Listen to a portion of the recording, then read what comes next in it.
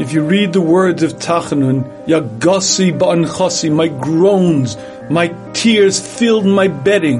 David HaMelech bemoaned the fact that he failed the biggest sign of his life. He said to Hashem, test me.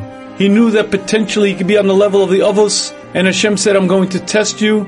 And in front of Am Va'eda, David HaMelech failed the test, the biggest test of his life.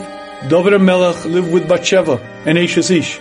Okay, Chazal tell us it wasn't as bad as we think. Mafreya, she was divorced, but at the end of the day, he failed the biggest nisayon of his life, and for the rest of his life, he suffered the embarrassment, the pain, and the understanding that he failed. And he recognized that everyone knew it.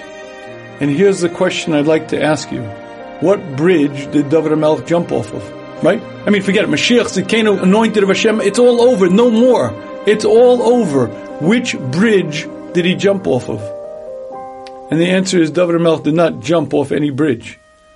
David HaMelech did that very difficult thing that we human beings have a lot of trouble doing.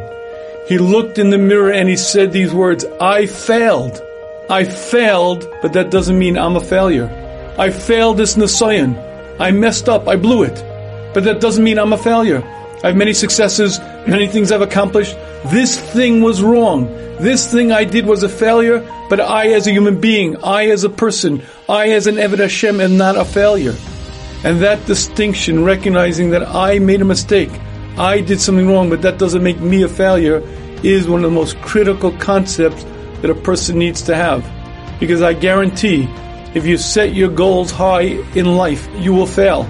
You'll fail many, many times, many nisyonos, and ability to recognize that, yes, I failed. Yes, I messed up, doesn't make me a failure, is one of the keys to success in all endeavors in life, and especially when a person puts his goal as to really grow, to really become Kaddish, that understanding that I will fail because it's part of the nature of this nisayon, and yet I'm going to pick myself up, get back in that fight, and recognize that I failed doesn't mean I'm a failure, is one of the biggest yesodos that a person has to have to properly succeed.